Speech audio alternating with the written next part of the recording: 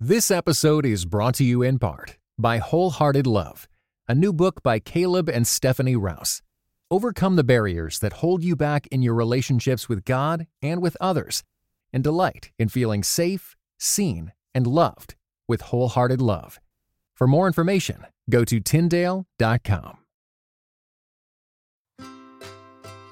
Welcome to the Grace Enough podcast. I'm your host, Amber Cullum. This week's guest needs no introduction. John Eldredge is on the show, and as expected, he counsels our hearts and our souls into a richer experience of the love of God. We discuss the collective trauma experienced as we continue life during a pandemic. We also discuss the practice of regular pauses to give everything and everyone to God, and what it means to practice benevolent detachment. If you have found yourself anxious or worried or bombarded with the what ifs, I want to invite you to do two things. Number one, begin praying scripture. I have a free resource, 10 scripture prayers that will calm your heart. Go to graceenoughpodcast.com and you will see the resource on the homepage. Second, download the free Pause app from John's ministry, Wild at Heart. I know these two resources are helpful in calming your heart and refocusing it back on Christ because I use them on a regular basis. Okay, friends, now let's begin this week's conversation with John Eldredge. Practice, pause, be present. Good morning, John, and welcome to the Grace Enough podcast. Thanks, Amber. Great to be with you. This is a real joy and honor for me. And it's interesting because I went and actually asked some of my friends, what would you ask John if you could sit down with him? And while several people gave me questions, most of them were like, what? You're sitting down to talk with John Eldredge? So thank you. Oh, sweet. Yeah. So tell everybody, I love to get started hearing about how people came to know Christ, not just that moment, quote unquote, Yes. but really how you came to know him. And my friend Eric said, if I could ask him something, I would love to know how his theater background really informs the way that he sees Christ and the way that he works in our human hearts and minds. I actually had two conversions in my life. I was not raised in a believing home. I was raised in a fairly typical American home, agnostic, work hard, just be good people. Mm-hmm. My dad was an alcoholic, ended up blowing up, his marriage and the family. And there was a lot of heartache in that. I actually ended up becoming kind of a street kid, almost homeless in many ways. And I was searching really hard in high school. I was spiritually hungry, and I was reading everything I get my hands on: New Age, Eastern mysticism. We used to go out in the desert and build sweat lodges and practice Native American spirituality. Yeah. In high school? In high school. Yeah, I was super hungry, really spiritually thirsty. And Jesus Christ simply walked into my life. I actually didn't have anyone share the gospel with me. I'd never been to church in my life. He walked into my life and around the age of 18. And it was such a radical change. I mean, it just rippled through my former high school mates because I was really radical. I got kicked out of high school. I had a police record. I was a crazy, crazy guy. And they're like, you're not going to believe this. John Eldredge has become a Christian. So it was really fun. I got to talk to a lot of people about it because they're like, what? Including my dear wife, which is a really sweet story. So wow. I led her to Christ. And that's awesome. That's when our romance started. That's a really sweet story. But the second major conversion, I coming from an alcoholic home, coming from a drug culture and street kid and that kind of thing, I had a lot of internal trauma. Mm-hmm. And that stuff doesn't just go away when you come to Christ. Sometimes he does really phenomenal things. I was off drugs like in 3 weeks. So that was a Wow. miracle. Yeah. Drugs, alcohol, all of that. But when I hit my 30s, I hit a wall, and there was all of this anger and emotion coming out. I didn't know where it was from. And I just thank God 1,000 times over, reached out to a friend, and he said, you ought to go see this counselor that I know. He's a really good guy, help you sort through things. And so my second great conversion was the realization of how central the heart is. And of course, I've gone on to become a therapist myself, and I write about the heart. I talk about the heart, like the heart is, very central to my view of the world.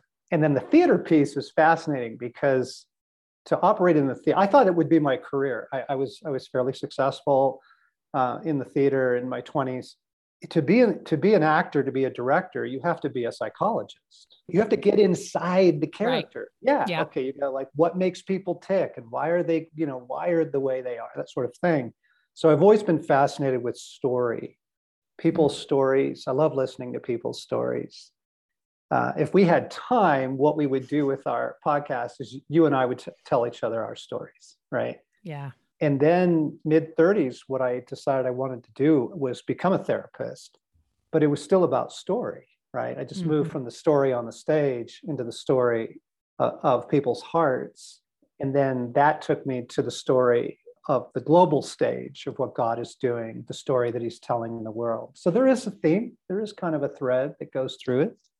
So tell me, did you meet your wife in theater? Is that how you all met? Or were you guys high school? Okay. I feel like I'm like, wait a minute. I remember this. Oh yeah. Yeah. We went to the same high school. We ran in a pretty rowdy crowd. Me too. Yeah. She had a very, very beautiful faith as a child. She was raised Catholic, and she had a very sincere, very real faith. But unfortunately, by high school in the 60s in Los Angeles was, the hippie movement and the drug culture, and it was the crazy, Wow. So yeah, we were friends, but we didn't become romantic until my conversion. Okay. I was a jerk, man. And then to go after her heart, to fight for the healing of her heart from so many of her traumas has been a beautiful part of our story. So awesome. I wish I could just sit and talk, like you said, about this for hours and hours, but we don't have the benefit of that right now. And so I do want to talk a little bit about the book that you released prior to the pandemic, and really just the ideas that you put in that book, Get Your Life Back. And so it's all about, disentangling from the tragedies of this broken world. And wow, how crazy that then, we launched into a state of brokenness that, you couldn't have foreseen, right? And so 2 years with the world having, lived in this global pandemic, I'd love to hear your thoughts on how has that really impacted human hearts and minds from your perspective?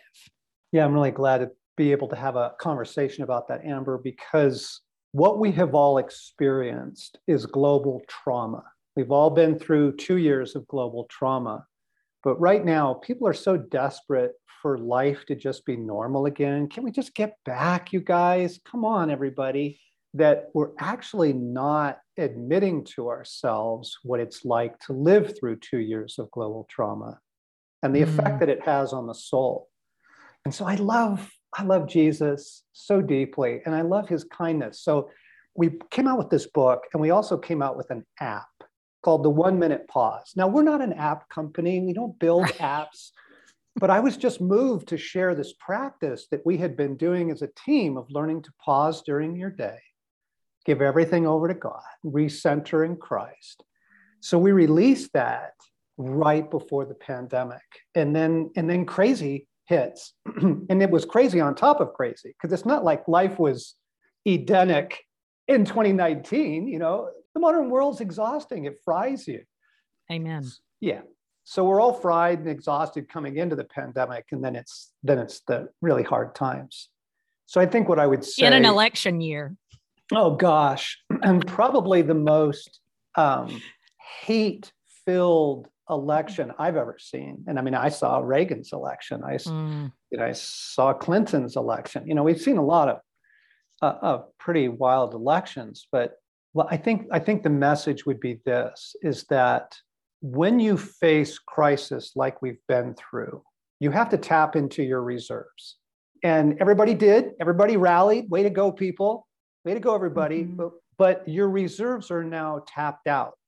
And we have to be very conscious at this point to care for our souls, to deal with the trauma, and to replenish our reserves, because it's not like we're in terrific shape for the next crisis to come along. And it may just be a personal thing, right? That suddenly a loved one gets ill or a child has needs or that sort of thing. And humanity is not exactly in the most loving place these days because they're tapped out, they're fried, they're exhausted. And so, God had us release Get Your Life Back is a book about caring for your soul. The Pause app is a simple practice. And Jesus knew what was coming. He had us release that. Literally came out in February. So crazy. Of 2020. And then the pandemic rolls through. And so, Well, and it's interesting because my friend Amy Pittman just the other day came up to me and she said, okay, so I hear you're sitting down with John Eldredge, that like the Pause app, like saved my life. And I said, wait, what? She said, well, I mean, not saved my life, Jesus saved my life. But she said, I was so burned out with the pace of life. This was pre-pandemic. Right. And she said in pandemic, I learned from that to just how to kind of take some things off my plate, but also to pause and to put things in perspective. And she's like, it allowed me to say yes to becoming CBS teaching director and some other things. And so I want you to talk a little bit about what are some of those soul care things that we can do right now, because I get it. I think we all get it. The weight, the heaviness that feels like it's not going away. Yeah, it's not. Still stressful times. So among the practices in the book that we incorporated into the Pause is a practice that I call benevolent detachment. Mm-hmm. And it is learning to surrender everything to Christ and cast all your cares upon him is the invitation, because he cares for you, right? Mm-hmm. That's the invitation of the gospel. Cast all your cares. Come to me, you who are weary and heavy laden, and I will give you rest. Mm-hmm. Okay. So what I realized was, let me give you an example. So when 9/11 hit, it was obviously massive PTSD for New York City, But here's what they discovered. They discovered that the same level of PTSD existed in the people around the country and around the world who simply watched it on television. Yeah. Okay. So what they discovered is that simply watching or hearing traumatic news is traumatizing to the human soul. And then there was a British anthropologist who did this kind of research on human villages down through the centuries and the size of the cerebral cortex of the human brain. And he concluded that you are designed to live in a community of about 150 people. But technology has opened us up to the heartache of the world. And we just think it's normal. You turn your phone on in the morning and there it all is. The heartache of everyone all your friends and their feed and all that. But then, the death count in Delhi and the wildfires in Australia and the human trafficking ring that just got busted in Belize and Okay, folks, there's got to be a point in your day where you let all that go. Mm-hmm. You have to let that go. And so I began, before I wrote the book, before any of this happened, I began pulling in my driveway at the end of the day. I'd turn off my engine, but I wouldn't get out of the car. I'd lay my head down on my steering wheel, and I would just say, Jesus, I give everyone and everything to you. I give everyone and everything to you. And it takes a little while. to kind of learn. It's like riding a bike or, learning to ski or something. You have to kind of figure it out. You settle into, I give everyone and everything to you. And I think that one practice, if people could just learn benevolent detachment, and I'm not cynical, I'm not angry, it's benevolent. It's something I'm doing out of kindness, but I am detaching from the heartache, the chaos, the politics, the vaccines, right? All that stuff. I need to let it go. I just need to let it go, and more than once a day, right? But if you can do it once a day, it's gonna really help. Well, and I think that once a day leaves you craving more of that, right? Yeah. And I know you guys have now, gone from 1 minute pause to, is it 3 and then 5 and then 10 or yeah. Yes. My team wanted me to put a 10-minute pause in there. And I'm like, folks, there's nobody, no one is going to pause for 10 minutes in this crazy world. It sounds like an eternity for people. And when the pandemic hit, the 10-minute pause was the second most used pause. So there's the 1 minute, and then we added a couple months ago, we added a 5-minute pause for mental resilience. Oh, yeah. And it is so fabulous. It's really, really great. You kind of word it as, we don't need to care for the needs of the world, but the needs of our village. And we hear people at times like feeling guilty about turning that off. But that's not how God has created us. Like, it's actually trying to take his role a little bit by thinking you can care for the needs of the world. And so what would you say to those people on how to just kind of scale it back, to stop thinking that you have to know and care about everything? Yes. When you watch Jesus move through the Gospels, you are watching love incarnate. So what does love look like towards people in need? What does love look like towards people who are angry at you? However you see Jesus moving, you're watching love, okay? And his ability to just walk away from human need. I mean, it is the first chapter of Mark. The story is just getting rolling. And it says, Jesus had healed someone so that by the next morning, the whole village is at the door. And they're looking for Jesus and he's gone. Yep. And he's off, he's getting some solitude. He's getting some space. And they come up to him and Peter says to him, Lord, everybody's looking for you. And Jesus says, we should probably leave. Yeah, let's go somewhere else. Yes. And you're like, wait, what? Like, you're the savior of the world. What? All these people have so much hope.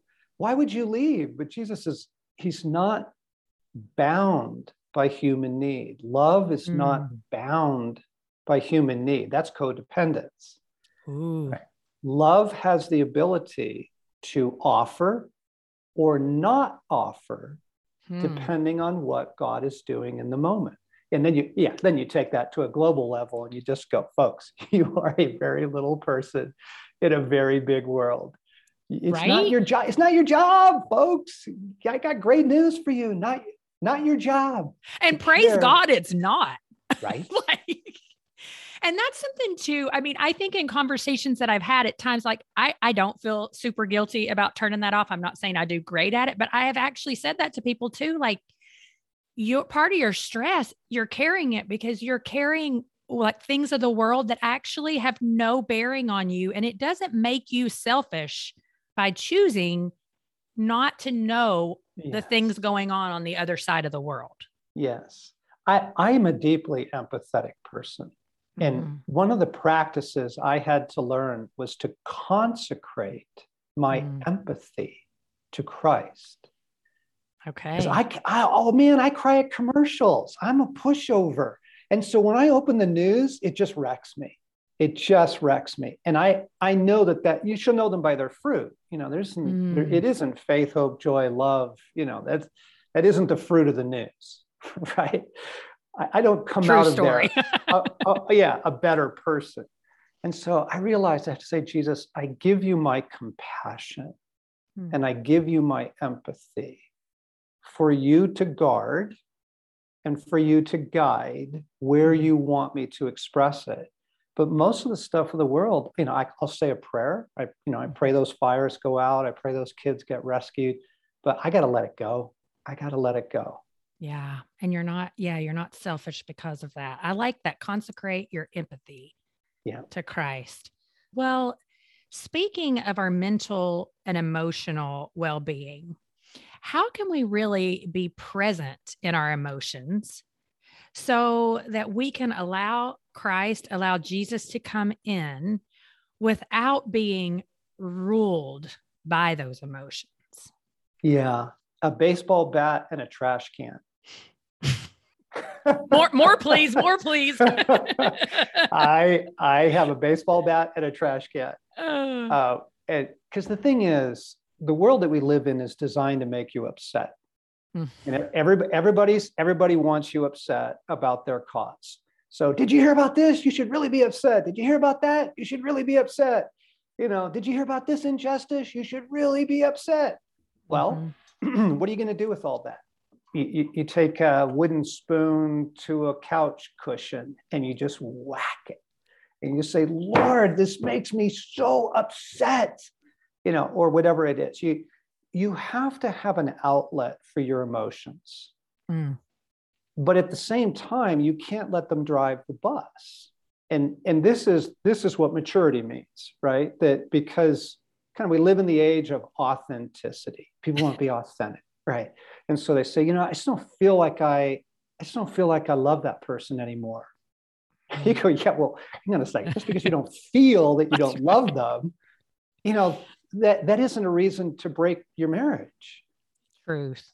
If you want to be authentic, let's be authentic about that. Well, what's really sad is that people are doing it now, Amber, with God. There's a real falling away going on.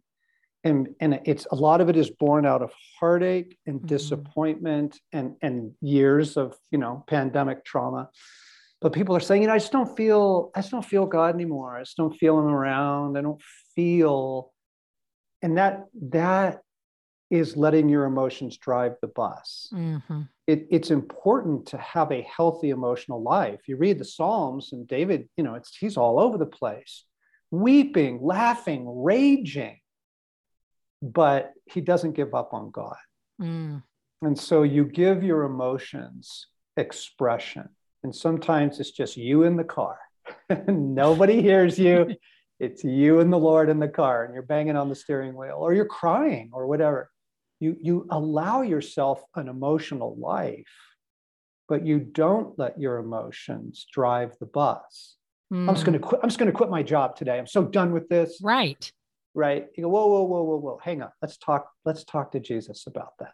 Yeah. I mean, because Sharon Garlow Brown, I don't know if you know who that is, but she's written the series Sensible Shoes and some other things. And, we were talking about that a little bit, that idea of like, sometimes God will remove that quote unquote feeling of him to help you realize that his presence is really always there, even when you don't feel him, quote unquote. And we kind of wrestled through that a little bit. And I thought, wow, that's such a powerful thing, because you really have to dig into that and really sit with that for, it may be months, it may be years before you get to a place of really believing all the things that maybe you once believed, or believing them somewhat differently instead of just walking away. The really surprising vulnerability to this is people who actually have a lot of experience of God, because over time you're just so used to experiencing his love or his comfort or his guidance, his counsel. You're so used to the presence of God that when it feels like he has withdrawn, it can really throw you. Yeah. And then the other thing, Amber, just to kind of be kind to folks. So the pandemic clobbered everybody. And now everybody's rushing out. We got restaurants back, school mostly back, work, okay. So everybody's rushing out. This summer, you could not get an Airbnb. You couldn't get a rental car. But it was fascinating. It's so weird. It was binging. This is classic trauma behavior. Okay, you get out from under the trauma, and there's all this self-comforting that goes on. The world was binging this summer, trying to care for their beat up souls. But it doesn't work. A 2-week vacation is not enough to care for your beat up souls. And now here's what's rolling in. The enemy sees humanity in a very vulnerable state, and what I would call desolation is sort of rolling through the human race. And people are experiencing emptiness and deep fatigue and the loss of the feeling of the presence of God in pretty, I'm talking about really close to home, friends of mine. Oh, me too. Walking away from their faith. And what I want to say is, whoa, hang on. You are beat up. Your soul is hammered. You're exhausted. And the enemy is bringing in all these feelings of abandonment or desolation or barrenness or I don't feel or whatever. I'm like, whoa, hang on. Like, guard your heart. Proverbs 4:23, guard your heart above all else. Like, don't make deep and profound agreements with, I'm just so done. Yeah. And then fill in the blank. I'm just so done with this marriage. I'm so done with this school. I'm so done with this job. Are you familiar with the phenomenon of the Great Resignation? No. Okay, get this. 5 million people are quitting their jobs every month. I'm not surprised though, John, because I've gone to places and I'm like, wait a minute. It's not just the restaurants that don't have enough employees. Like my daughter's gymnastics coaches are just not there. Yes. I'm like, where are they going? People. Exactly. Where are they going? Okay. This started in April and they saw a trend. And so they named it the Great Resignation. And then it began to pick up speed, August, September, 5 million people a month. They don't have new jobs. Okay, so this is what I'm talking about. The beleaguered human soul really tapped out. I got no reserves. I got no margin for nothing. And then the enemy rolling through with these feelings of discouragement, hopelessness, I don't believe anymore, that sort of thing. And people are just tapping out. They're just tapping out. You go, whoa. Everybody, hang on. Guard your heart. And I have had that sentence come out of my own mouth. The sentence, I am so done with. Me too. And then just fill in the blank, right? Yeah. I mean, well, and that's the thing, right? Like, I'm so done with church. I mean, I've said that myself, like not necessarily just my church, but, yes. I think something too that definitely plays into this. And I know that, you've written about this and would agree as well, is with all of the social media and everything. Like, I actually had to say to a couple of my friends and my spouse, like, I just can't listen to sermons right now from other places because it's breeding discontentment in me for the place that God has put me right now. Now, that doesn't mean forever that I can't do that, but sometimes the access to information just breeds the discontentment for the place that He has us. Oh, this is so envy and jealousy go up in direct relation to the amount of time you spend on social media. Lots of research on that. Envy and jealousy. Yeah, because you see people's great lives, or at least their life that they're putting forward on social media, right? And you think to yourself, wait a second, why can't I, fill in the blank? Why can't I work in Seattle? Why can't I go to Tahiti? Why can't I have children? Why can't, and it's the comparison thing. And this comes back to benevolent detachment. So you asked a question a little bit ago. What can people do to care for their souls? I would say limit your news consumption and limit your social media. Now, the happiest people I know have gotten completely off of social media.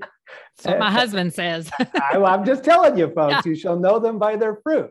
But I checked the news in the morning. Was there an earthquake? Is the governor changed the protocols or whatever? Sure, get the basics, and then get out, get off that stuff. Social media, say hi to your friends, look at a few photos, and then get off it. If you want to care for your soul, what you do is you get beauty back into your life. Mhm. You do things that nourish you. If you like taking walks, if you love listening to beautiful music or playing music, if you like to ride your bike, just painting, reading, studying history, whatever kind of is your vibe that brings your soul goodness, get off of technology and go do those things. And in 1 month, you will be a happier person. Yeah, I've talked to so many guests, and several of them have said, just think back to your 10-year-old self. Like, what is something that 10-year-old self really liked to do? And that's not always, I mean, it's not 100% accurate, but more than likely what 10-year-old self liked to do would still find joy in that today. Like you said, whether it's painting, drawing, walking, being in nature, climbing trees, like there's so many things that as adults we just forget about. Yeah, that's actually really good counsel. Right? Yeah, it is. It is. It's caring for the neglected places in our souls. Oh, and doesn't God speak through nature? It's like, oh my goodness. It's a beautiful thing. Well, my friend Eric said that he heard you give one of the most beautiful presentations of the gospel at I guess it was a conference he went to out in Colorado several years ago. And I'm just curious if you'll share a little bit of how you lay out, God is telling this full story through the gospel, through all of it from beginning to end. Tough thing to do in a podcast. That's right. I know. But let me start in a surprising place, folks. I want you to think of your favorite movies. Think of your favorite movies, and they're going to be really unique to every listener.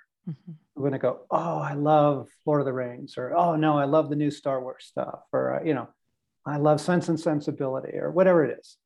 Think of your favorite movies. The reason that you love them is because they are bringing a portion of the story of God to you. You actually cannot write a good story. You can't write a good script without borrowing from the story of God. So you take something like Gladiator, and an evil king has taken over the kingdom. Well, that's 1 John 5, right? And that's Darth Vader, and that's Sauron, and that's the Matrix, and that, like, every story has that. Every story has the reality of some dark force has taken over the kingdom. That's right. We're waiting for redemption. Yep. And then a savior type figure enters the story. Maximus was the appointed king, but he ends up giving his life for the freedom of the people. And you're weeping towards the end of the movie. It's because you're weeping at the truth of the story of God. Your life is part of a story, a beautiful story. It's a love story, but it's set in a world at war. And we either lose the love story part or we lose the war part. And if you don't allow for the war, if you don't understand that God is at war against evil in the world, you will blame all kinds of things on God that isn't God. The alcoholic home I grew up in, that wasn't God's will for my life. Are you kidding me? That was human sin. That was brokenness. That was evil. And it broke my heart and it did a lot of damage. But God is at war against evil. And if you lose the love story, then you lose all the good stuff. You lose the beauty and the romance, and to realize that God has been wooing your heart ever since you were young in those things that you loved. Was it the smell of cut grass? Was it the ocean, right? There were things that you loved, the smell of pancakes, Christmas morning. Everything that's ever like wooed your heart is God. That is God wooing you to the kingdom of God. Now, here's the really cool part. We are living towards the climax of this story when the king steps back in. Okay, the third book in the Tolkien series is the return of the king. That's right. Folks, this is everywhere. It's everywhere. You're going to start seeing it in every movie that you love. Most people think that the next part of the story is some weird heavenly experience where we like sing forever or something like that, or we just stand in the presence of God or that sort of thing. Here, the fascinating thing is that Jesus says in Matthew 19, he says, I tell you the truth, at the renewal of all things, when the Son of Man sits on his glorious throne. And then he starts naming our losses. And he says, all of that is going to be restored to you at the renewal of all things. We are about to see the earth and all of the story renewed, made new. It is the happily ever after that we are longing for. And folks, we are really close to it now. And Hebrews calls it the anchor of the soul. We have this hope as an anchor of the soul, that God is about to renew everything. Yeah, I think about a book that I read called The Pop Culture Parent, and it really is a lot about paying attention to stories, movies that your kids watch and realizing there are so many redeeming qualities, even in the ones that we want to, put our label on as bad. Don't let your kids watch. Like, look for, what are they longing for? Exactly. What is the person like? Because that's us. We're all longing for the prince to come along, Jesus. Like, we're all longing for that redemption at the end of the story. So that is beautiful. I know we could get to talking about the new heaven and the new earth, but we did a little bit there. We sure could. So tell me, because I know that, my friend Amy had said something that she wishes she could hear you speak about more, is just how you relate to God and Jesus Christ and the Holy Spirit differently. Will you speak to that a little bit? Yeah, I'm going to come in through a very surprising door. So father was an alcoholic. Mom went back to work, and she needed to. And I understand that. But she worked until she was 75. Wow. And I have no memories of playing with my mother. I have no memories of her reading a book to me. She was doing what she had to do. She had to go back to work. And a couple of years ago, I was on a holiday in Ireland, and we're out in the country, and it's just sheep everywhere. So I'm watching these sheep. This mother sheep stands up, and her little lamb stands up with her, and she goes trotting across the field, and her little lamb is just glued to her side. And he's just trotting along next to her. And I'm watching this, and I realized I have no category for that. The whole category of mother in me has just got a lot of just nothing in it. And then there's perfection and performance and other stuff that I learned. And God said, you need to let me in there. You need to experience a new side of my love. Let me back up now. I said there were 2 conversions. Maybe there's 3. First conversion was to Jesus. Second was the realization of how central the heart is. And it just changed me. It changed my marriage. It changed everything, my parenting style. Wow. Because you parent the heart. You don't parent for behavior. You parent the heart. And that's a hard one. I would say the third, probably one of the most valuable things, was learning to hear the voice of God. And it is one of the lost treasures of the Christian faith. It's absolutely normative in Scripture. The whole Scripture is just stories of women and men who hear God. And they're not all like the high prophet or the high priest of the year or somebody famous. They're normal people who hear God speaking to them. And then, John 10, Jesus says, hear my voice. Revelation 3, if anyone hears my voice. Hebrews 10, Hebrews 4, today if you hear his voice. So the Scripture is full of a theology that learning to hear the voice of God is meant to be part of our inheritance as sons and daughters of God. And as you practice this, as you learn to listen to what either Jesus or your Father or the Holy Spirit is saying to you, he is able then to guide you into things like he did for me in Ireland, where he said, John, you have a massive mother need. And it's time that we speak to that. It's time that you let my love in there. And I would never have been open to that had he not invited me into it. Because it sounds a little weird. You're like, wait a second, I know Father love, Father God kind of thing, but mother? But then you read Isaiah and he says, as a mother comforts her child, so I will comfort you. Mother also comes from God, folks. I have to dig into that. How do you know in that moment for you? I mean, I understand that people's way to get there may look a little differently. Sure. How did you know that was the Father speaking and not the Son or the Holy Spirit? Okay, sure. Right. Well, the goal is intimacy. Let's just start there. Yeah. The goal is intimacy with God. Well, it's like anybody else. As people get to know you, Amber, they discover your personality, right? They know your sense of humor. They know when you're being snarky, well, it's the same thing with God. God has a personality. So as we grow in intimacy with him, I would say you could start here. Jesus, let's start with the Holy Spirit. Jesus says, when the Spirit of truth comes, he will lead you into all truth. So most of our search for truth and understanding and guidance is actually the Holy Spirit in our lives. And so we can pray, Holy Spirit, I don't get this. Is now time for a career change? What are you saying about that? Guide me into the truth, Holy Spirit. Okay. All right. Jesus is the healer.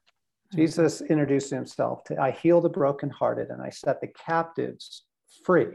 Okay. So most of the care of the soul stuff, most of the, I need redemption, I need salvation in this place in my soul, I need healing, I need breakthrough.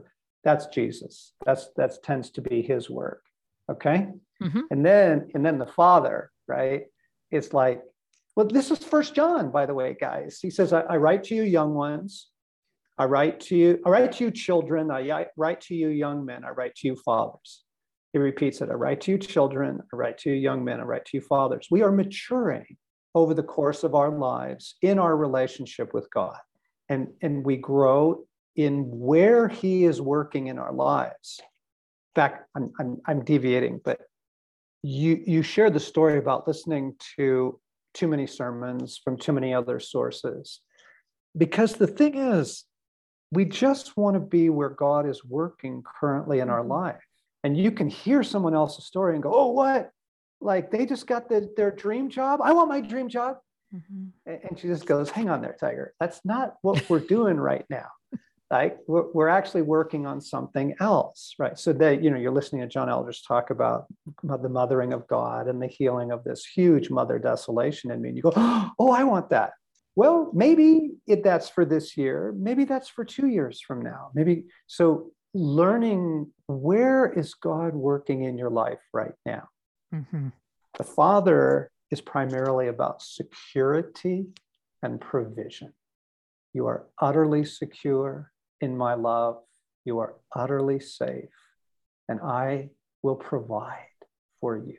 I will provide.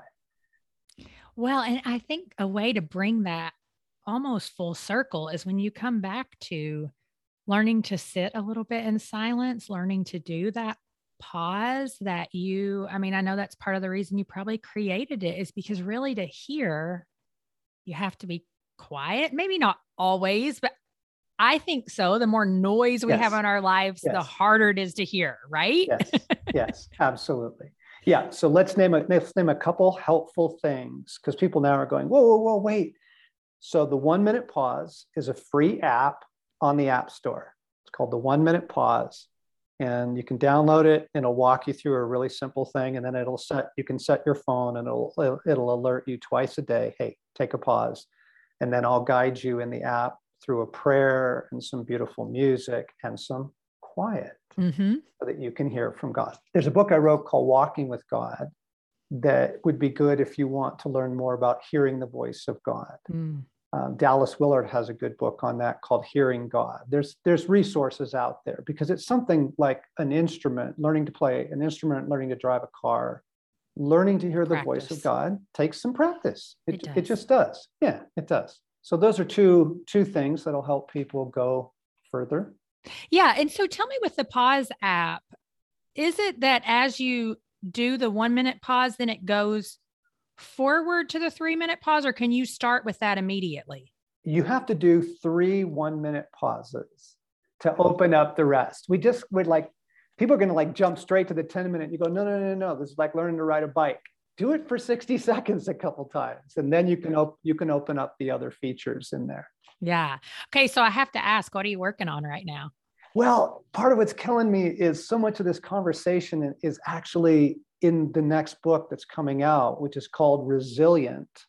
And it comes out in June. But it has how do you heal from global trauma?